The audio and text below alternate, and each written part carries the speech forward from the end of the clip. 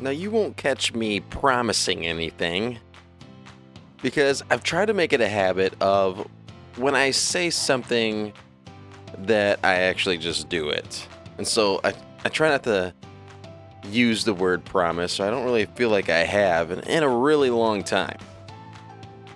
I might say it jokingly every now and again, but especially since I have kids, I want to make sure that when I say something, I actually follow through and do it. Because kids are like elephants. They do not forget. And over the years, I've really found out that it's better just to tell them the truth straight up. Don't string them along. Because if they want something and you say, well, maybe, or ask me later, they will ask you later. And they will want to know yes or no. And they're going to be totally bummed out when you say no, whether you tell them no now or you tell them tomorrow or later on in the day or 5 minutes from now, because they're going to ask again. I think the last time that I seriously promised something was during my wedding vows, of which I will be keeping. Other than that, I really don't promise a whole lot. And through our reading today in Psalm 89 and 90, in a few spots in Psalm 89, we read about the covenant that God made with Israel, or one of the covenants rather. In verse 28, it says, I will maintain my love to him forever, and my covenant with him will never fail. And in verse 34, it says, I will not violate my covenant or alter what my lips have uttered.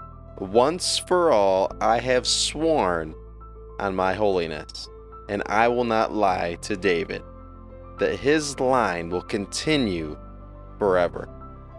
You know, I think through life, there's just a lot of people that end up letting you down. When they say one thing and do another, or they promise you something and they don't really follow through with it, I think over time you can become a little jaded to that. Especially when there's certain people in your life that promise you something or say they're going to do it. You just kind of brush it off and let them talk their talk and just not really have a whole lot of faith that they're going to get anything done that they say they're going to do.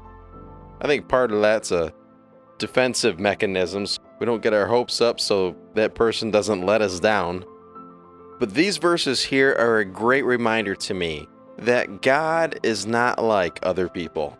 That although specifically he's referring to a covenant he made with David to keep his lineage going and reigning, of which he accomplishes through Jesus, but God promises many things throughout Scripture, and it's against his very nature to not follow through with them. So I'm reminded today, and I'm encouraged, that God makes promises to us that he for sure will always keep. I hope that you're in the Word today. I hope that you are reading through Scripture and learning more and more about these promises that God's made to us. Because he will not let you down. For what it's worth, those are my thoughts on Psalms 89 and 90. Thank you so much for listening. And as always, take some time today, spend with God, because we want to make sure that we make him a priority again in our life. You can find the Bible reading plan at bridgewoodchurch.com. I'm just following along with what they're doing.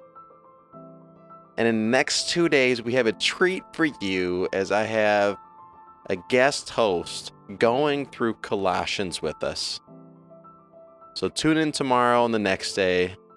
You're not going to want to miss it. Thank you so much for listening, and have a great day.